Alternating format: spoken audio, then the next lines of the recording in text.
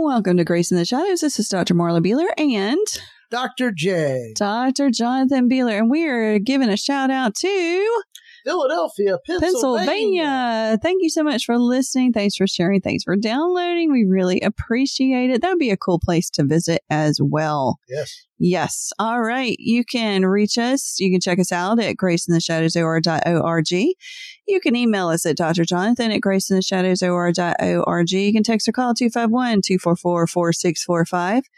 You can check out our Etsy store, shadowsofgrace.etsy.com. There's a link in our show notes to become a monthly supporter. And finally, if you use the link in our show notes for Covenant Eyes Porn Blocker and the promo code GRACE1998, you will get 1 month free. And it is a very good thing to have. All right. What you got for us as far as facts go? The office treasurer of the United States has been held by women since 1949. Cool. Go women. Is that why they've spent so much money on the... No. Just kidding. You are going to get in trouble. Okay. What else? The University of Minnesota is older than Minnesota. Minnesota. Okay. That's bizarre. Well, it obviously wasn't called the University of Minnesota when it started. No. It's probably... Well, it could have been Minnesota before it was officially a state. Oh, gotcha. Okay. All right. What else you got? Tickling has been divided into 2 types. Oh. Nissimesis, light feather-like tickling. Okay. Or gigalesis. I'm mispronouncing already. Refers to harder to laugh inducing tickling. Okay. So tickling's not just tickling anymore. Who comes up with this stuff? People that have more time than we do. Yeah. All right. Anything else? C-3PO and R2-D2 had their own 1985 single-season, 13-episode spin-off TV series called Star Wars Droids. Did you see it? Nope. I didn't either. The season showed the adventures of R2-D2 and C-3PO before they joined Luke Skywalker. Must not have been very good because we have not heard of it. Yeah. I'm a Star Wars fanatic. Well, yeah, me too. Obi-Wan has taught you well. Those droids are not the ones you're looking for. Those aren't the droids you're looking for. Those aren't the droids you're looking for. Okay, what you got today? You're breaking my heart. All right. Childhood emotional neglect.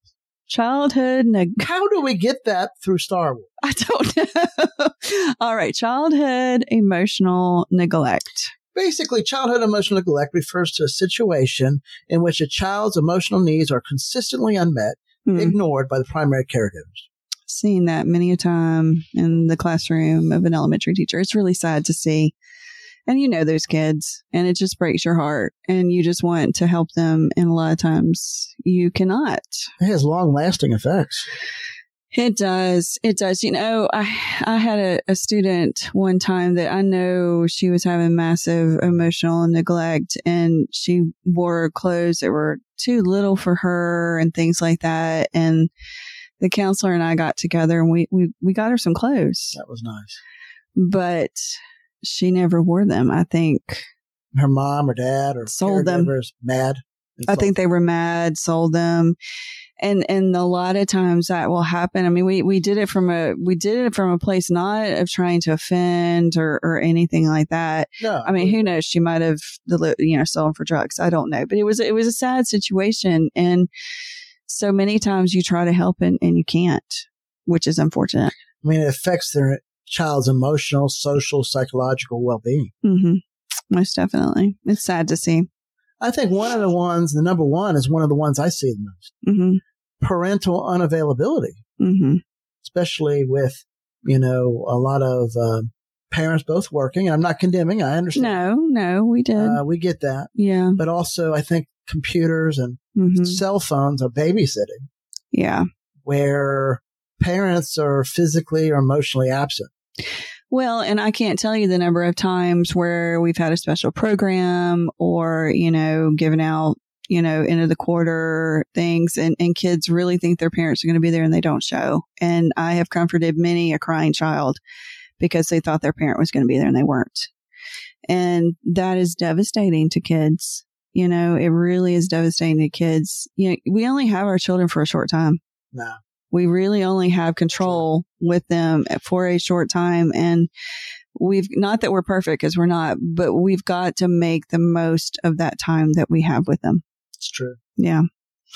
caretaker negligence.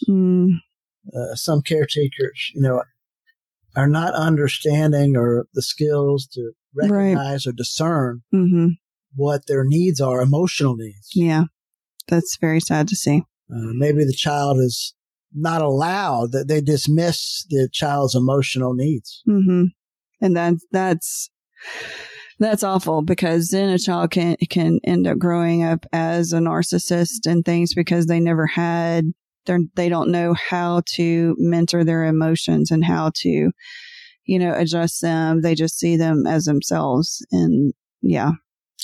They feel ignored, invalidated, unimportant. And I think that's exactly right. They're never going to invalidate them again. This often creates narcissists. Yeah. Or individuals that have a fear of relationships, abandonment. Or individuals that have awful esteem issues and anxiety and things like that, depression. Yeah. So being there, caring, so important. Is more than just clothing. Although we need to, that is important, and we'll get to that. Yeah, definitely. Having the physical needs, and whatnot. But it's being emotionally present. It's not telling their kids what to feel. Right. It's listening. It's understanding. It's validating, and letting them feel important, letting them feel special, and letting them feel heard. And not pushing them to be something that you wanted to be but couldn't be. Because I feel like that's kind of abuse. I feel like that is not kind of. I feel that's abusive as well. It is easy to do. It is, definitely. If you wanted to be a Major League Baseball player and you weren't able to, but you see your kid doing it. Right. I can live through my kid. Yeah, that's not. I get where it's coming from. I do too. But you can't do that. Yeah. Interpersonal issues. Conflict within the house. Strained relationship between parents, ongoing marital conflict, lack of emotional connection. And, a lot of their feelings because of other problems, the child's problems, are overlooked or overshadowed with others trumping it. True. Parental mental health issues. This is very common. And hard for kids to understand and deal with. Because they don't understand a lot of this. A lot of adults don't understand it. True. Anxiety, depression, substance abuse is challenging to an adult, but it's also difficult to provide consistent emotional care for the child. And this can be neglect. Yeah. Yeah. Intergenerational patterns. This is where childhood emotional neglect becomes perpetuated through intergenerational patterns. So basically, you become your parent and do the same thing to your own kids. Yes. Okay. And that's tough. And this is great-grandma did it. Great-grandpa did it. Grandma did it. And instead of breaking that cycle, a lot of times it just continues on. But the cycle can be broken. And sometimes you need to cut ties, which we talked about last time. Yeah, true. To break it. Break it, yeah. Yeah. Culture factors. Okay. Poverty. That is having a warm house, electricity, food, right, clothing. Yes. Social isolation. That's just very important for their physical health, but also their emotional health too. Definitely. Yeah. It's sad. It's sad to see things like this happen in families.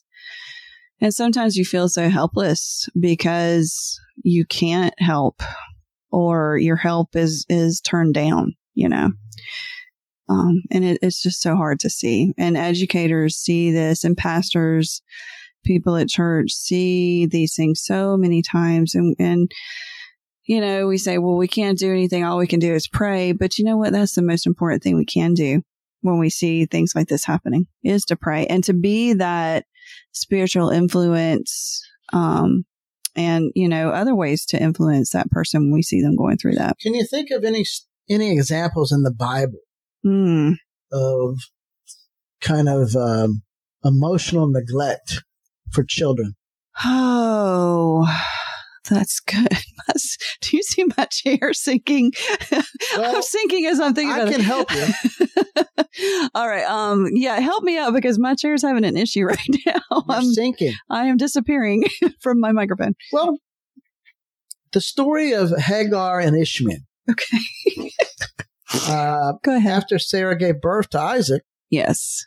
She became jealous of Hagar and Ishmael. And she put him out. Yeah. Yeah, definitely. And then Abraham didn't really stand up. So he was emotionally and physically neglecting his child. Yeah, that's a good one. Yeah. What other? The story of Jacob, the brothers, and Joseph. Oh, yeah. Yeah. And Esau. Well, I was going to go there. Okay. Yeah. Esau. Mm-hmm. I don't know how I got that one. You don't know how I got that one? And Jacob and Esau. Yeah. Jacob and Esau. Absolutely. Right. Yeah, definitely. Definitely. Because like mom was for one and dad was for the other. And that created some definite rifts in the family that continue for generations. Mm. Definitely. The story of Eli and his sons. Do you remember that? I do. Why don't you tell it? Eli was a priest and a judge of Israel. Yes. But his sons, Hophni and Phinehas, were corrupt and engaged in immoral behavior. Mm-hmm. Eli knew about their wrongdoings, his discipline issues, and their. But he still let him be priest. But he let him be priest. Right. He lacked discipline and guidance. Yeah. And that was a form of emotional neglect. Absolutely. Absolutely. Well, I think Absalom, David and Absalom, he kind of let Absalom rule the roost. And sometimes I think when we let our kids have way too much, leverance and everything like that, it can be abusive as well, don't you think? Absolutely. And he ended up dying with his hair caught in the tree. And that's unfortunately. Really sad. Yeah. Yeah. The Bible says, don't provoke your child to wrath. Right. Honor your father and mother, for your life will be long. But it also says, don't provoke your child to wrath. And I think I'm laughing because I'm so glad we don't have video, and I'm so glad because I'm like under the table. You're like become a small person. Okay, go ahead. Sorry. We don't want to provoke our child to wrath. Right. And I think emotionally neglecting our children is doing just that. Oh, yes. Yes, definitely. When we stir them up and it's not a good thing. It's abusive. Ways to recover from childhood emotional neglect. Okay. 1, acknowledge and validate your emotions. Definitely. Recognize your feelings, neglect are valid, deserving attention. Allow yourself to feel, express your emotions without judgment or self-blame. Right. Secondly, educate yourself about emotional neglect. That's important. Learn about the impact of emotional neglect on you, on your development and relationships. This helps give a foundation for your healing. Right.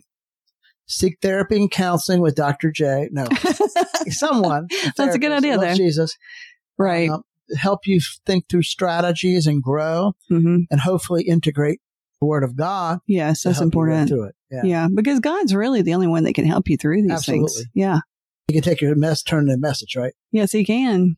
Practice self-care. Eating, sleeping like you should, friends, interaction.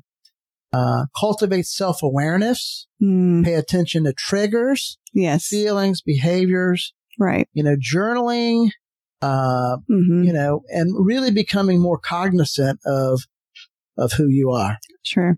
Yeah. True. Establish healthy balance. That's important. Healthy boundaries is important because sometimes we don't have those boundaries in place and we end up getting hurt or another person gets hurt because the boundaries are not there. Probably 90% of the time when I see families that are going through some sort of emotional neglect, they have no boundaries. Right. No. Practice self-compassion. That's hard. So many times we can have compassion for others, but not for ourselves. Forgive yourself. Yeah, we have to forgive ourselves. Forgive others. Yeah. Celebrate progress, no matter how small. Love it. Build a support or community. People that are going to encourage you to walk with Jesus. True. And validate and show empathy and encouragement. Yes. And so, obviously consider professional help. And, I think that would be a boon too. Right. And don't choose a chair that you're going to end up sinking down in a podcast. You're really sinking down. We need to end this so I can fix my chair. Well, you know what? I think this was good. It was good, yes. It doesn't have to be a long one for this because I think it's short, sweet. Short and sweet, yes. But remember that God can take whatever your mess is, turn to a message for his glory, for your good. Even a sinking chair. Even a sinking chair. All right, everybody. Thanks for listening. Goodbye.